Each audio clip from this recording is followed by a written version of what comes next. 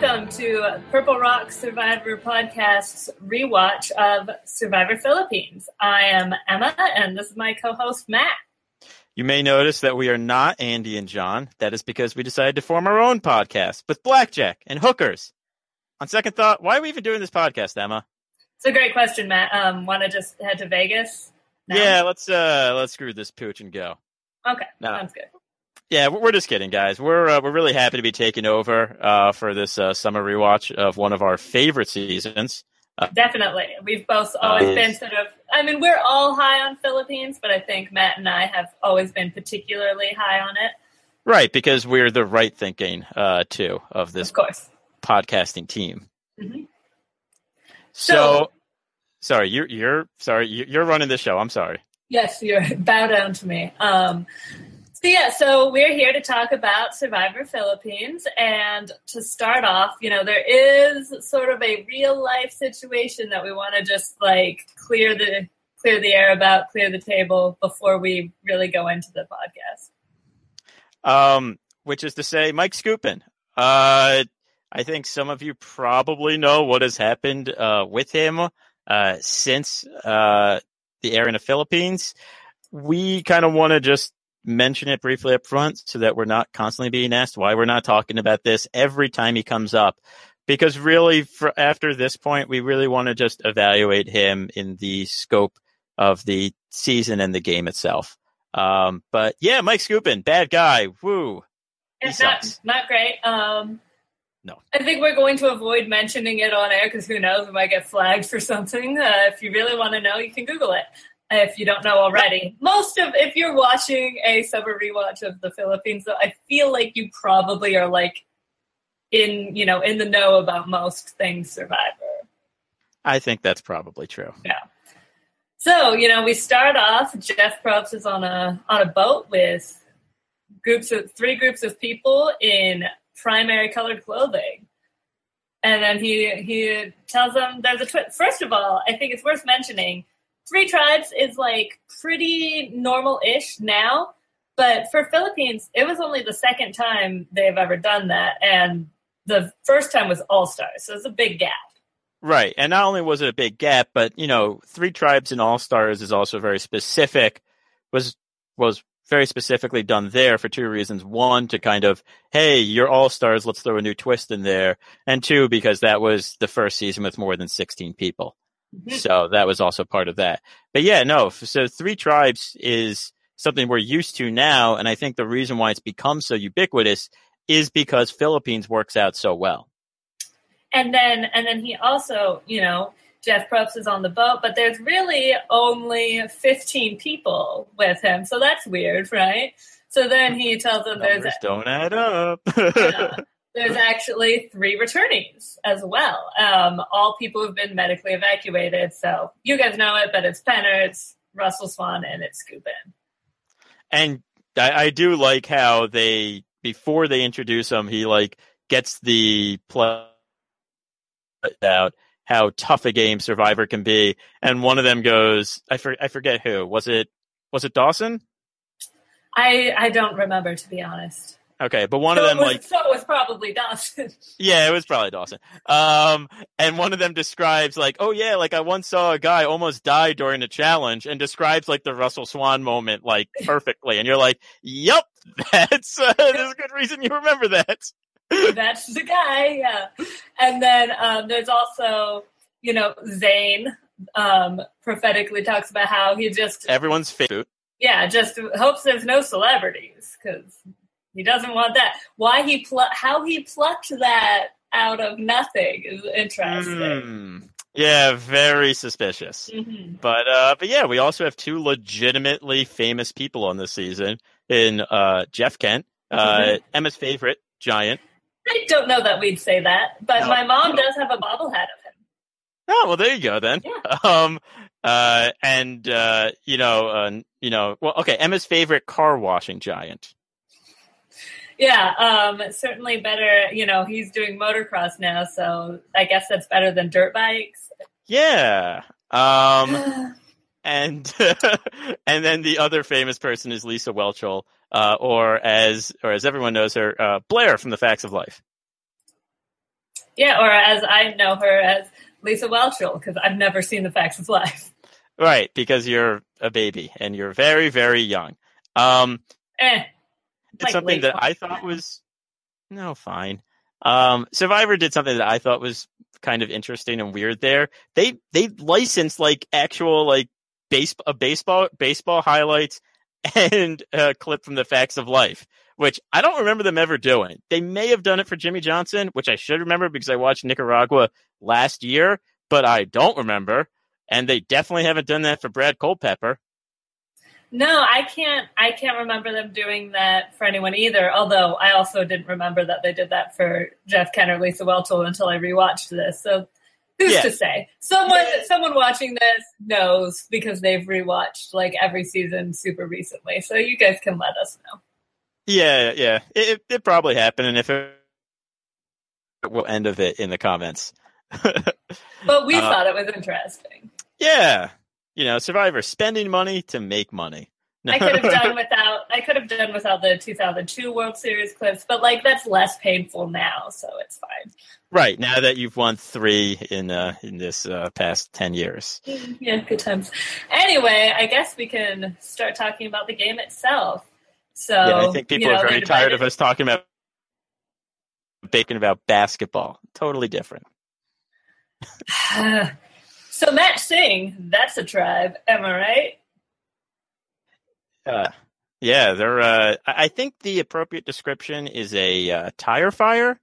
Would that work for them? Yeah, it's not clear at first. Like if you just look at them as tribes, it doesn't seem like they're right. Well, maybe a little bit because in terms of like Zayn is not the most athletic. Sure, but of the returning guys, that's true. Would one be the most athletic? You would think, but as is it Roxy points out that there's show muscles and then there's like working muscles, which is something I feel like you guys talk about all the time. The difference between your Rupert strength and your like Garrett Edelstein strength. Hey, I'm not the dad. I don't talk about that. Yeah, all you men look the same to me. I don't know. Oh, okay. Yeah. I didn't realize that. Right. But no, it doesn't seem that Matt Singh should be at as big a disadvantage as what we see happen in the first 3 episodes. But I actually think the first weaknesses pretty well, which is say their weaknesses is that Russell Swan can't help but lead, and he's a terrible leader. Yeah. It does make you, what I think is evident in watching this is that Russell Swan has seen Samoa and he has not seen another season because he's constantly talking about how, I'm not going to be a leader. They can elect the chief and stuff because in his season, they actually made you like choose a chief or choose the leader and he was chosen. And so it's like talking about that, like that's a thing that like regularly happens and it's not.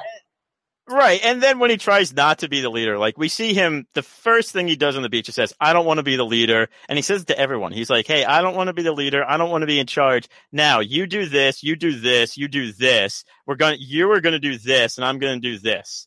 So, as someone who doesn't want to be a leader, he's pretty darn bad at it. Yeah. And Malcolm's like, okay, works for me because that takes a target off of my back.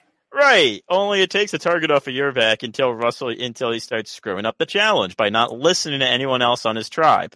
Like why? Okay. So let's talk about that briefly. We don't talk a lot about challenges and we probably won't, but picking Zayn for the running is. Yeah. You've got to imagine that he's maybe not. He mentions it at tribal council, but you'd think he would have told everyone like, I just quit smoking. Smokers are not known for their lung capacity, which is important with running. Right, but also if you have taking this from the chauvinistic male point of view, that is Russell Swan for a second. If you think, little girls can't be big and strong, like like Roxy and like Angie, then, but you know what they can do? They can still run. Like, Yeah. I've never seen any guy think, oh, you know what? Women can't run. Like, it's stupid. So it's like, if they're saying we're really bad at puzzles, just put one on the running. Like, that's the perfect place to hide someone. Yeah, that was definitely poor challenge management there, which gets them the loss. And I think that just kind of hamstrings them the whole time. They just, because there are other challenges. That one, they're really far behind, but some of the other ones, they get close. They just still lose. Right. Yeah. I mean, right. And that's the thing. Like, I think that also highlighted kind of the divisions of the tribe. Because, okay, so let's kind of talk about that first tribal council and everything that led up to it, which is say, let's give Zane his moment in the sun, right? Like Zane hits the beach and he's making alliances with everyone, and I think actually one thing we see is that people do seem to like Zane. Yeah, Angie does try to talk him into staying when he volunteers, quote unquote, to leave.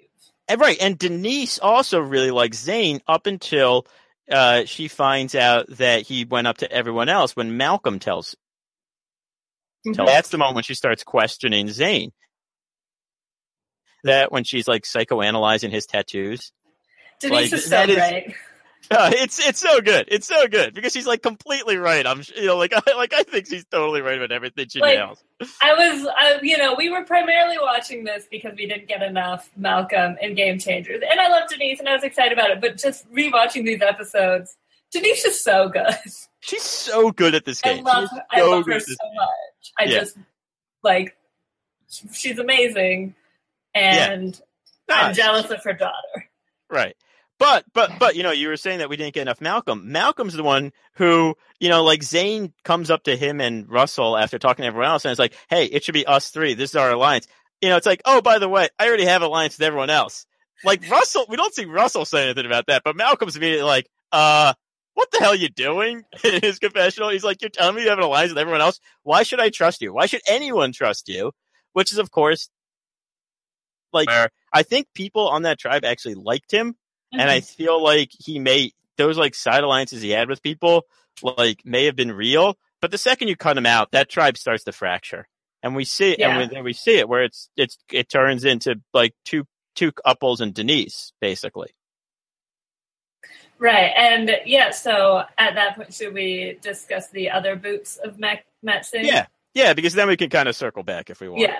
So, you said couples. So there's the famous, what Roxy is very proud of coining, the literal booby trap. I mean, it was pretty funny. What I was more baffled by was Russell says that Angie's got some kind of booby thing going on. What does that mean? I think does he just mean that she has implants? Is that some kind of booby thing? I don't know what's happening. Yeah, I think Russell was trying to like throw some shade on her there, but didn't really know how to do it very well. He wanted to like knock her for having implants, but somehow was like, oh, I don't know, they're like some booby things. They're not real boobies.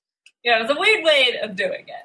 Yeah, it was a weird way of doing it. Subplot: Russell Swan sucks during these 3 episodes, right? Not just like as a Survivor player, but just like kind of as a person too. Yeah, right? It's not great. Yeah. It's not great. There's some weird things said, some weird comparisons are made. Yeah. I'm not really a fan. But yeah, so right. Malcolm falls for the booby trap, and he's getting warm at night. Let's put it that way. What I love is like Malcolm is like, I know I shouldn't, man, because like that's kind of when I think you start to realize he's a fan of the game, because he's like, I should not be doing this, but like, come on, man, what do you want from me? Right. He's like, I'm not made of stone. I mean, yeah, and I think, okay, look, in that situation, Malcolm's never going to get voted out, right? Yeah. For that pair, there isn't a season live where that's the case. But I think we're very lucky that's the case in this season as well. How can you imagine? But yeah, I mean, even not only in this specific tribe layout, but like we know so rarely when there's a pair is the boy voted out when it's a male-female like couple. Right. Especially because like if you look at like the show couples, like throughout. It's usually kind of like one of the strongest men who couples up. Usually two attractive people, so that means like a slender girl and a buff guy, and so right, yeah. So there is, yeah, but there is like some logic to the thought of, oh, the guy is more useful because you do sometimes need some tribe strength in pre-merge challenges, as we have learned through Matt Singh. Yes. But yeah, so they lose again, and Roxy really wants out Angie. She hates Angie. And she forms a bond with Russell for probably some unstated but very understandable reasons. Yeah, and Denise is sort of torn because she's close with Malcolm, and doesn't want her title to be usurped because she knows that she is close with Malcolm for very different reasons. Right, yeah, and I actually think Denise's dilemma here is pretty interesting because she has to decide whether to keep a very strong pair alive, if she does vote out Angie in Roxy and Russell. Because I do think Roxy and Russell were a pretty strong pair. Or maybe get shouldered aside by Malcolm if it stretches on long enough. But I do. So, I mean, look, in hindsight, like, was this the right call? I think so. It doesn't matter because, Angie goes home next anyway. Yeah, it could really go either way. Right. I mean, do we know if Roxy was a good swimmer? Could she dive a little and maybe have helped them out there? Maybe. I don't know. We don't know. There's no evidence. Right. So. Yeah. Who knows? Is that way for Denise? So. Yep. And then, of course, the tribal council where Roxy goes home is the infamous cookies comment by Angie. Which is weird because I had remembered it as the one where Angie went home. So I was actually a little surprised that it was that one. Yeah. And it's interesting because everyone makes fun of it, but it's weird how quickly Probst just like launches up. And I don't know about you, but I feel like, and I'm not like someone who's like, yeah, Angie is clearly the greatest and underrated. Like, she is exactly what she is on the show, Yeah. But it seems like, it does not seem unreasonable to me for someone to be like, oh, what would be better on the island? To just be like, I don't know, cookies. Like, she's not wrong. It might not be the best thing, but it would be better. We have seen really good Survivor players, like, I'm pretty sure Parvati, melt down over cookies in an auction. Yeah. Like, and, she's just saying something, like, maybe she's not, maybe she honestly thinks that's the only thing they need. But, or maybe she's just, like, trying to lighten the mood with something, like, cute and fun that she's used to working because she's, like, a cute, bubbly girl. Right. No, I mean, I think that's all it is. And, yeah, Probst really makes hay out of that one for, I don't really think much reason at all. Yeah, to the point that when Malcolm's defending it, he's like, really? Really, Malcolm? And Malcolm's like, I'm trying to be nice. Like, what do you want me to do, man? He's like, I'm just trying to be nice. What do you... Like, and, like, sure, other people are sort of rolling their eyes, but that's primarily, like, Roxy and Russell who are already against her at that point. Right. So, I don't know. Like, yeah, was it silly? But, like, I feel like if Probst reacts differently, it's seen as a completely different moment. I agree entirely. So. Yeah. But yeah, and then Roxy goes home. So, Matt Singh loses again. And then the third challenge is the diving one where, and I think actually this might be my favorite Denise moment in the first 3 episodes is her reaction after that challenge. Because it might be one of the few times all season we see Denise get mad. But she is so mad and she's just like ranting in the forest. Malcolm, she's like, couldn't even like, and they're just like going off like they're like she couldn't dive down to get the first thing. He couldn't even get up the damn ladder. Like, we both went 3 times. Right. It's like, how many you times? I went 3. I went 3 too. What the hell? And I love how outraged they are that Russell could not climb up the ladder because that's definitely the point where they both hit their obvious breaking point with this tribe, and they're just like, what the damn hell is wrong with these other people? Yeah, and so there's a little bit of will it be Russell or will it be Angie? But, at this point, I think they're just so desperate of someone who, like, maybe Russell wasn't helpful in a swimming challenge, but if there was something that, if the next one involves strength, they're more likely to need him than Angie, I think. And let's not discount the fact that Russell would also, gather food and keep the fire going, which are things you do one around camp. Especially they're having a pretty rainy and, like, miserable time in the beginning. Yeah, no, there's a lot of rain in the beginning. They mentioned that because that's, of course, why there's the cuddling, because it's so cold and rainy. And Roxy speaking in tongues or something. That was really weird. Like, we didn't really get anything beyond that. That just happened one scene, and it's like, okay.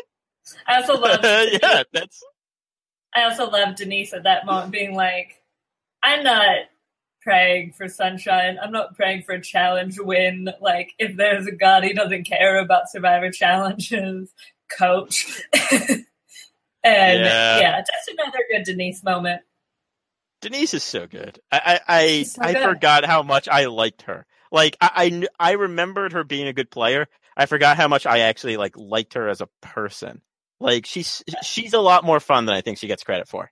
They're really, Malcolm and Denise are really one of the top Survivor duos. I totally agree, especially because, like, I always think the best Survivor duos are the odd couples, the ones you wouldn't expect to form, an alliance, like JT and Steven. Of course, also up there. Right. It's like the ones you wouldn't really expect to, come together, be friends, and then they're allies all game. Yeah. And Malcolm and that they stay friends forever, after, and that just warms my heart. It's so nice. Yeah, right. But Malcolm and Denise, Malcolm's a 23, 24-year-old bro. He played football, and Denise is a sex therapist. And it's just it really is just one of those really unlikely alliances that I think makes that happens every once in a while and makes Survivor great. And it's so funny because it's not because they're the last two left, or because it got whittled down. They started that from day one. Yeah, they bonded. Right? No, they pretty much bonded over Zane being stupid and trying to form an alliance of everyone, and that's the moment where they're like, yeah, us two together for the rest of the time, and they really seem to trust in each other. Denise has the one moment of doubt in episode 2, but other than that, And I actually give Denise a lot of credit here because I think that Malcolm has a lot more moments to defect than she does. She's able to trust him and know when to trust him, which I think is an important. It's them paranoid about you. So. And I can't even blame her for being a little nervous about Angie because who among us hasn't been worried when our man is hanging out with a cute blonde with large fake breasts? I think I can say that I've never been worried about my man doing that, but you're so lucky. I know, right? Actually, my boyfriend doesn't like blonde, so it's fine. But you get what I'm saying. Well, there we go then. And I did want to mention just literal booby trap wasn't the only good Angie burn in the first couple episodes. There was also the very good "Please don't be blinded by the headlights." Oh, God. Yeah, that was the episode title, I believe. Yeah, I know, right? Because that's a really good one. Yeah. I really do love how much fun people have just, ripping on Angie there. Because it's funny. And I like how Malcolm at Tribe, he's like, oh, no, we're not together. She's like a little sister to me. Which, if you remember, he also says that about Andrea and Caramoan. So, maybe he just has, attractive little sisters. I don't know. I'm not reading into that. I mean, some people do. That's, they've got to come from somewhere. I guess so. Yeah. But yeah, I do think there were some moments too where Angie, I think, was sort of yeah, he's the only 20-something guy here, but also I can do better than not charisma wise, I'm sure, not personality, right. But looks, I'm sure she can do. Yeah, I mean, quite well for herself. I think she can. Though if she can't, she should give me a call sometime. No, I'm joking. Oh God, she did just have a baby, so I think. Oh, did she? Good for her. Sorry about that. It's okay. You know what else about this season? What? There are 2 other tribes. I know, right? We're talking about Crazy. just because they're losing a lot. But hey, there's 2 other good tribes here. So who do you want to talk about first? Let's go with the more dominant, interesting tribe. Let's talk about Tandang. Okay, sounds good. So, Tandang. Well, there's a couple different subplots going on here. I'd say the most notable is the "Don't Promise Crazy a Baby." Yeah, it's pretty. Yeah, it's so funny knowing what we know now, like rewatching it and seeing that first episode where RC and Abby like, oh my god, like you used to be an executive assistant. I'm an executive assistant now, except I'm not really, but I'm pretending. And that's totally the kind of job that you would bond over, because it's not like it's definitely the same no matter what industry you're in. Right. Yeah. I mean, okay. Let's just start with this, and I'm sure John will enjoy me saying this very well.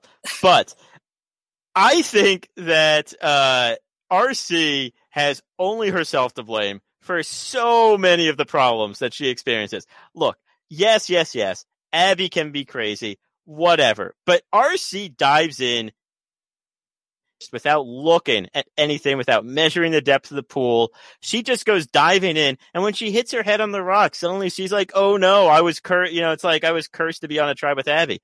No, you didn't have to be allies with Abby. You chose to be 5 minutes after hitting the beach, just because what? Like she's the other young woman there. And then you never give Lisa a chance, again, for no good reason that we see, because they don't even know she's famous.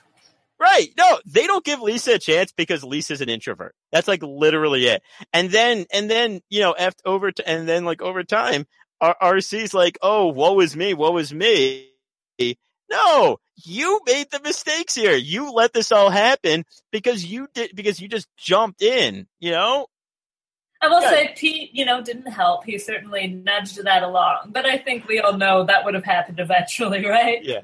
Oh, definitely. And actually, I gotta say, my favorite part of the RC Abby feud, and this will continue through the next couple episodes, is Pete. Pete is hilarious about this entire thing. And it's the reason why is because it is so clear that he has dated girls like Abby in the past. And then he dated Abby. So he has not learned his lesson. I don't think he wants to learn that lesson. I think he's like, I know how to handle these girls. Like, because he handles Abby really well. Probably better than like anyone else has ever handled Abby. And again, she played with some pretty good people. My favorite part is that she talks about how like, oh, maybe she'll use her like feminine wiles, and try to like woo him. And I feel like Pete definitely uses like his masculine wiles. Is that a term? But sure. Pete is a very attractive man, and he took advantage of that, I think, and was able to be like, oh, you think you're flirting with me, honey? No. Let me tell you how it's going to be. Yeah, I got this.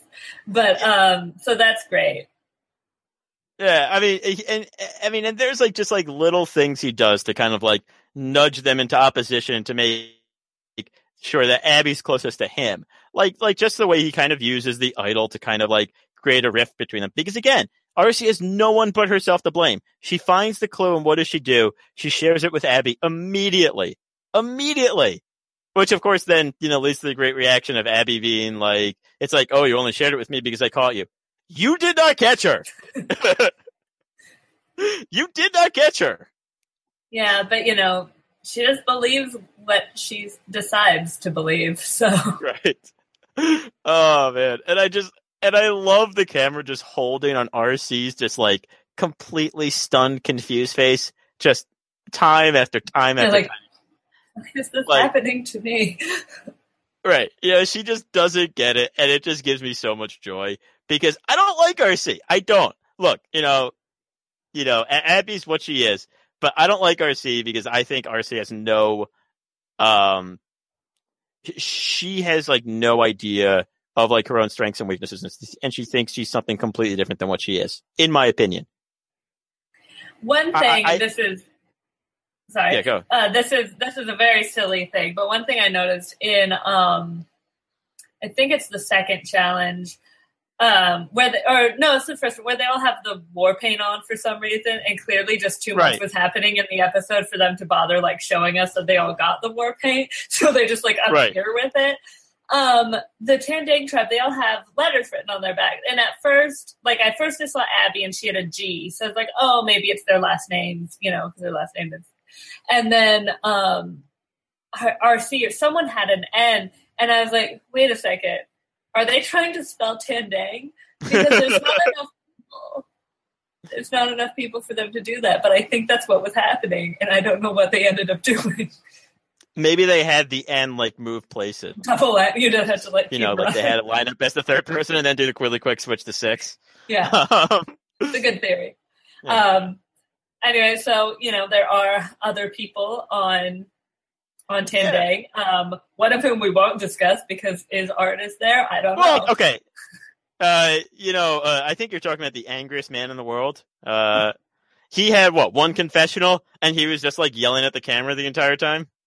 Yeah, eventually he'll kind of matter, but we are not there yet. No. He of everyone in the show, one of the things is actually this season's done a lot of different people time. Even with Matt Singh losing and being the only one who goes to Tribal Council, we've gotten a lot of different storylines on Tandang. We've gotten to know everyone but artists.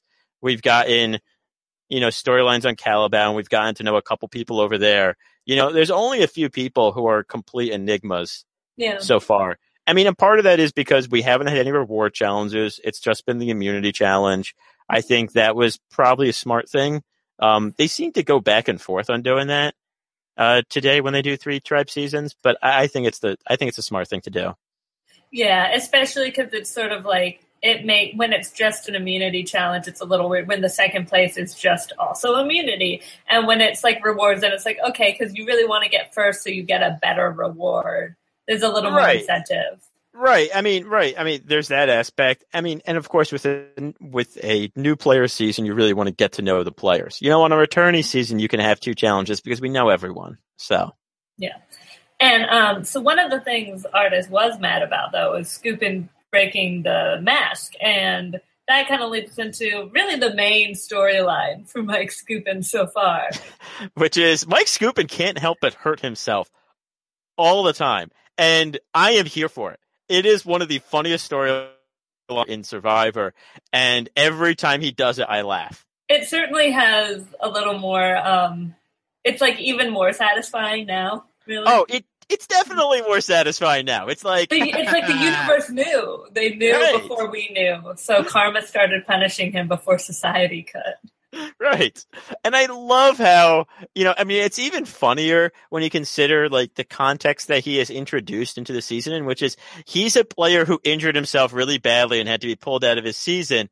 So what does he start doing the second he gets onto the beach? He starts injuring himself again over and over. And I love it's he hits himself with the hammer. He, he steps on something in the scene. He comes back and he has this giant gash on his foot. It's every time he just appears. I love when Pete is I can kind of see how he fell into the fire. Yeah. I think I know how that happened. Pete is low-key the best part of that tribe. We focus on other parts of it, but I think Pete is what makes everything so entertaining because he's the one that's snarking on it all. He's the one that's stirring the pot. He's the one that's kind of there's some stuff going on there. And Pete has his own problems, but I think he works really well on that tribe. Mm-hmm. It's a good tribe for him. It's just, he's just eventually, spoiler alert, eventually undone by Malcolm's eyes. Yeah, I know, right? I mean, again, but that's a great... So funny. But, we'll be able to talk about that more down the line. But the only other sort of thing about Mike that kind of ties into the other person we want to talk is that he is the one who recognizes Lisa right off the bat. Yep. Clearly, not only did he obviously watch Facts of Life, but clearly he had a crush on Blair when he was. I think he even says that he did. Yeah, like, and even if he didn't, like, you could, and it's so funny because he's like, you should tell them all. They would be so wowed and obviously want to keep you around. Like, that doesn't make, first of all, doesn't make sense because of the celebrity factor. People assume they have money, even though I believe her when she says she does not. But secondly, these kids do not know what Facts of Life. Like, I know what Facts of Life is because I love the 80s. You know, like that's. But you even right? But wait. Have you watched Facts of Life? I've never watched Facts of Life. There we go. Right. So you know, right? You know, you've just heard of it. Yeah. I've heard of it. I'd be like, oh, all right. You know. Yeah. And I mean, maybe some of that is the jadedness of living in LA, so it's not like that weird to see someone famous. But like, still, I think there are definitely people my age who are just less in tune with popular culture who probably haven't even heard of the Facts of Life.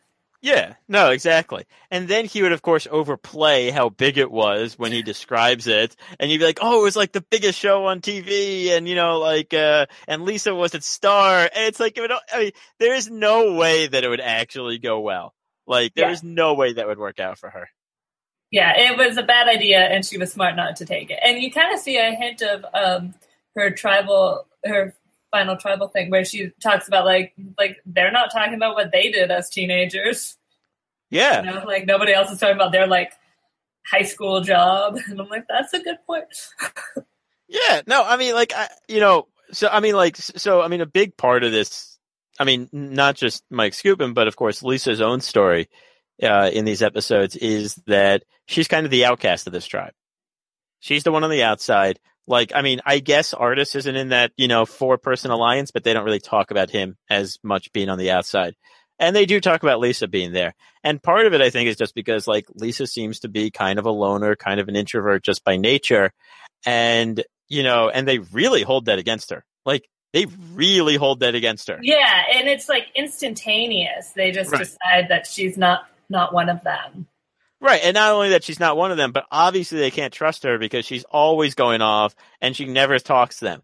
I don't think they ever gave her a chance. Yeah, because, to a certain extent, there's a point about if someone's always going out, but they never are like, I think she's looking for the idol. Like with, like, Caliban and Penner, like, they just don't like that she's, like, not hanging out with them all the time or something. Right, yeah. And what I mean, it's even crueler where they're like, oh, yeah, she's definitely looking for the other. She's so sneaky, and she's off in the woods, like, crying.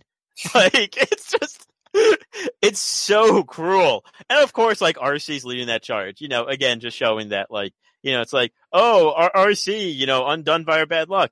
No, you know what? Maybe if you had reached out to someone who wasn't crazy, you would have been okay down the line.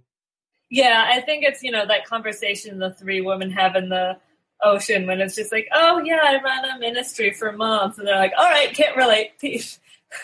Yeah, they have no interest in her, and then they blame it on her, and then they blame that on her, which is ridiculous.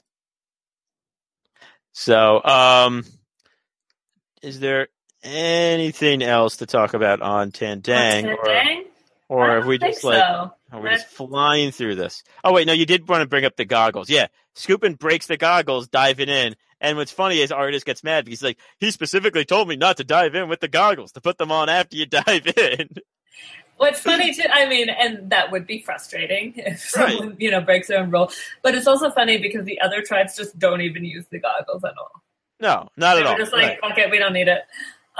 Oops, and there's your first swear. Yeah. Hey, it took us almost 40 minutes to get there. That's pretty good for us because we're definitely the worst at it. Yeah, I would definitely agree. So I'm impressed. Go us. Celebrate. Anyway, Caliban is also a tribe, but you would barely know it besides 2 people. Right. So, yeah, the 2 people that matter on Caliban. One, Penner, because, again, Penner's great, but also because Penner cannot help but instill irrational dislike of him by anyone he ever plays Survivor with. Every time. Every time. Everyone's like, I just don't trust that Penner. Yeah. It's like, I think even the people that do like Penner are like, man, I don't know if I could trust him. He seems like a cool guy, but... Yeah. I think Penner's pretty much only ever played with one person 100% got him and trusted him. And that person just used him ruthlessly. And that was Yul. Yep. And I mean, Yul too, like Penner ruined that trust by like trusting Candace, who did not trust Penner. Right. Yeah, I guess that's the thing. Like, even Yul knew not to trust Penner, but he at least knew he at least knew what Penner would do. Because the thing about Penner is, despite the fact that no one trusts him, he's actually pretty loyal. He doesn't backstab people, which will come back later in the game. Like, he's definitely in it for himself, but like, he's not going around, backstabbing everyone here. Yeah, he's not doing it for the sake of it. He's not being needlessly vicious. Right, exactly. But you know who doesn't know that? Jeff Kent doesn't know that. Jeff Kent, in some sort of like how the cheater accuses their spouse of also cheating, is like, we got to get rid of the returning players, because the returning players, they already had their chance, and us regular people, we're regular. We need the money. Then we better vote out him. Yeah, and I'm totally regular because I'm a motocross rider. Nothing else. I just have a ranch, you know how people have ranches to ride their motocross dirt bikes. It's fine. It's a totally normal thing. No, what are you talking about? I'm not rich. I'm not Jeff Kent. Wait, damn it. What's the baseball? Right. Yeah. I love how Dawson recognizes him, and she gives that voiceover. And while she's giving that voiceover, they flash back to like her like staring at him give the motocross like speech, and she stares completely blank-faced at him for a good solid 15 seconds, and they hold on that shot while Jeff Kent's talking and her staring. She's just like, just unmoving, like Alec Christie, just like, Dawson's weird. I mean, I had to pause. I had to pause while watching the episode because I was laughing so hard at just like her expression, because you could see her just like staring him down, like waiting for him to say like, I know you're a baseball player. I know you're a baseball player. I know you're a baseball player. Yeah. Even though she clearly doesn't know much else, because she grossly underestimates his salary. Yeah. Jeff Kent was an MVP. Jeff Kent was a very good baseball player. Yeah. He is borderline, like, he's not going to get in. It would be very unlikely, but he is borderline Hall of Fame. He is in the conversation. Yeah, he's a guy who should be at least strongly considered. Yeah. And, he's a Game 7 World Series loser. Hey, he's the one who said it, not me. Yeah, and I experienced it and felt it and cried about it because I was 12. Hey, I did cry, but I was pretty upset. Hey, I saw my favorite team lose in heartbreaking fashion when I was 10, so I was there too. I thought you were going to mention a different time. No, I'm not going to mention that. Why would I mention that? Fun. Okay, we won't bore the listeners for our like fifth fight. Fifth, that's an underestimation. Our dozenth fight about the 2010 NLCS. But you guys came to hear about Survivor Philippines, and we're giving you all the baseball you could have wanted. But Jeff Kent. Okay, so at one point, Penner does. He kind of figured that this Kent guy doesn't like me. I found, he finds the idol, and so I gotta rope him in. So they're like, oh, we'll stick to each other. And it's like very like, look, it's not like we're going to the end together. They're like, we will work together until it's no longer useful for the two of us. Right. And they're both totally upfront about that. And yet Jeff Kent, again, because he's such, Jeff Kent. Such a douche. And very specific, entertaining type of D-bag where, he's the type of guy who has to make these like ridiculous justifications for himself, even when like no one requires him to justify, like him not being completely honest, not doing this, and he does this with his, that was a how do you even four finger. He held this one out. So he held it like, sorry, it was like, is it Penner like what the hell is happening? He shook like this. It's a 4-finger handshake. Doesn't That's count. not a real handshake. Okay, first of all, I really got on this. Like, But you can just lie, Jeffrey.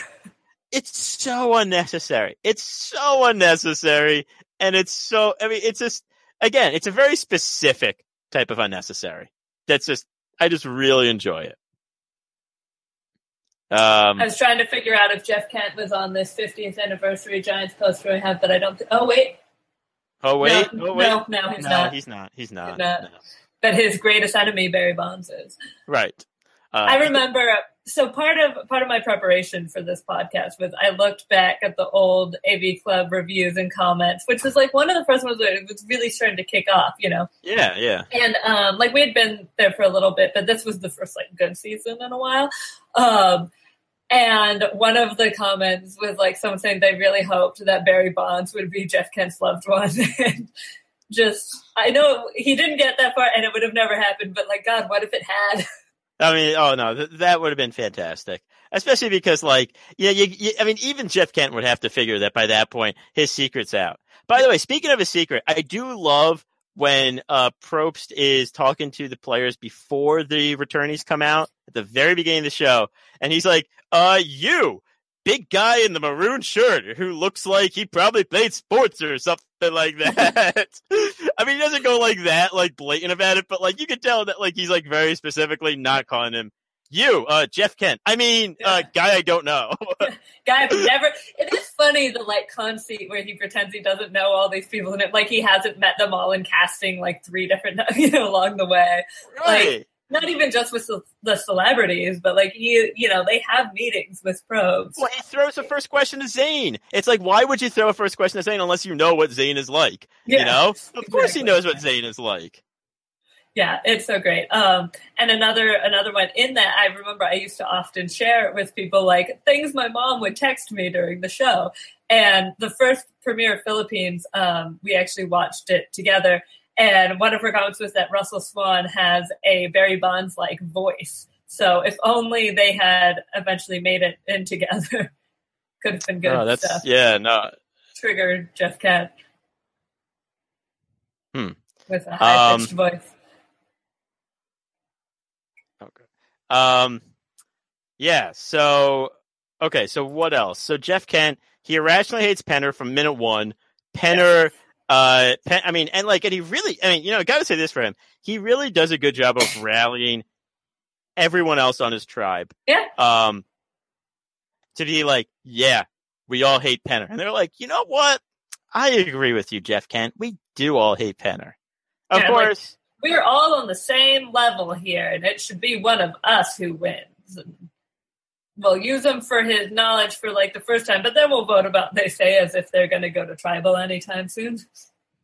Yeah, which of course spoiler alert, not yet.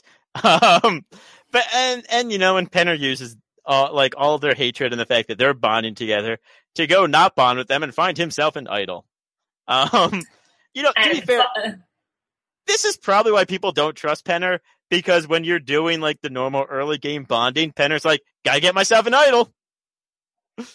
Yeah, I gotta think they must have cut something because there's one point where when he finds the idol and he's like running through the woods and he's like, I'm on fire, but he's running right past Dana.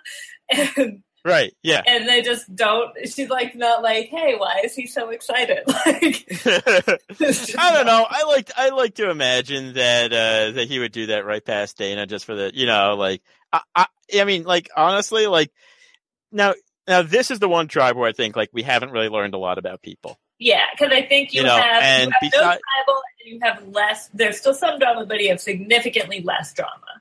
Right, and the drama can be confined pretty much between 2 people, which is, and let's be honest, they're probably the 2 most interesting people.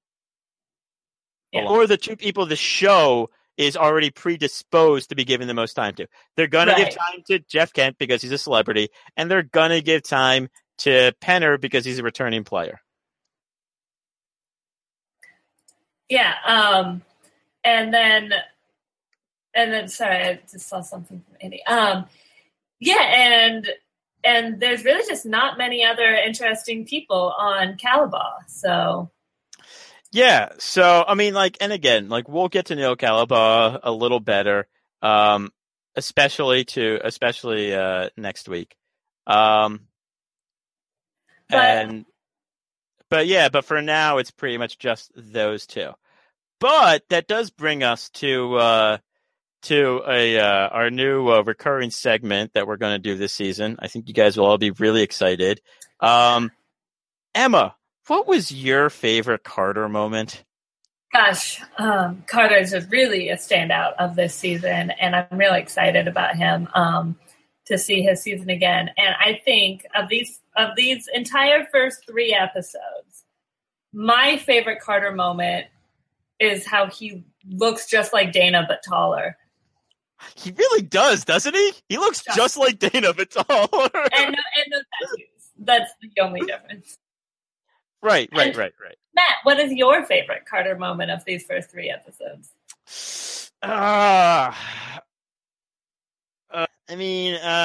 There's Kent once when Jeff is throwing, Penner under the bus. I think he says something like, "Yeah, you're right." That was a pretty good Carter moment. He's so wise. He speaks so. Says what we're all thinking. Yeah, exactly. So we'll be checking back every week with our favorite Carter moment of the season. We're really looking forward to this piece. I think it's going to be dynamite podcasting. Yeah, I'm really excited about it. Yeah.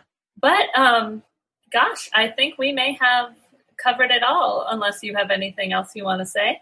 I don't think so. And not only did we cover it all, but we managed to do it in under an hour. Take that, Andy, who said we'd run long.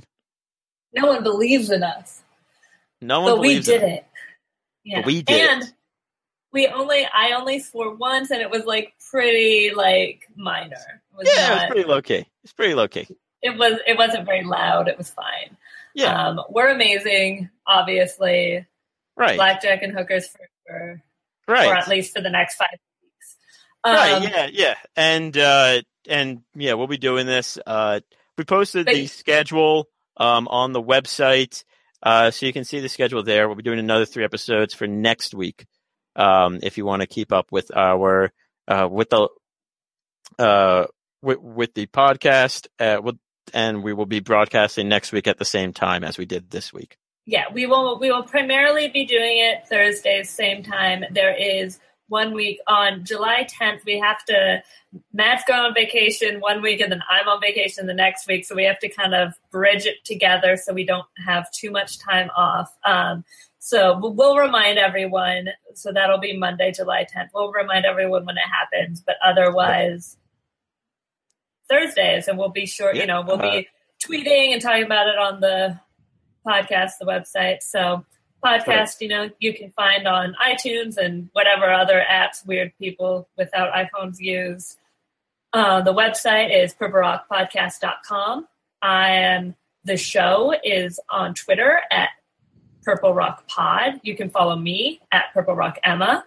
And you can follow me at Purple Rock Matt. And should you want to follow someone of the other staff, you can find Mark at Purple Rock Mark. All right. And theme music, presuming that Andy puts it in on the podcast. We'll see. Yeah, we'll see. See you next week. Jinx. You take the good, you take the bad, you take them both, and there you have the facts of life. The facts of life. There's a time you gotta go and show you grow, and now you know about the facts of life. The facts of life. When the world never seems to be living up to your dreams, and suddenly you're finding out the facts of life are all about you.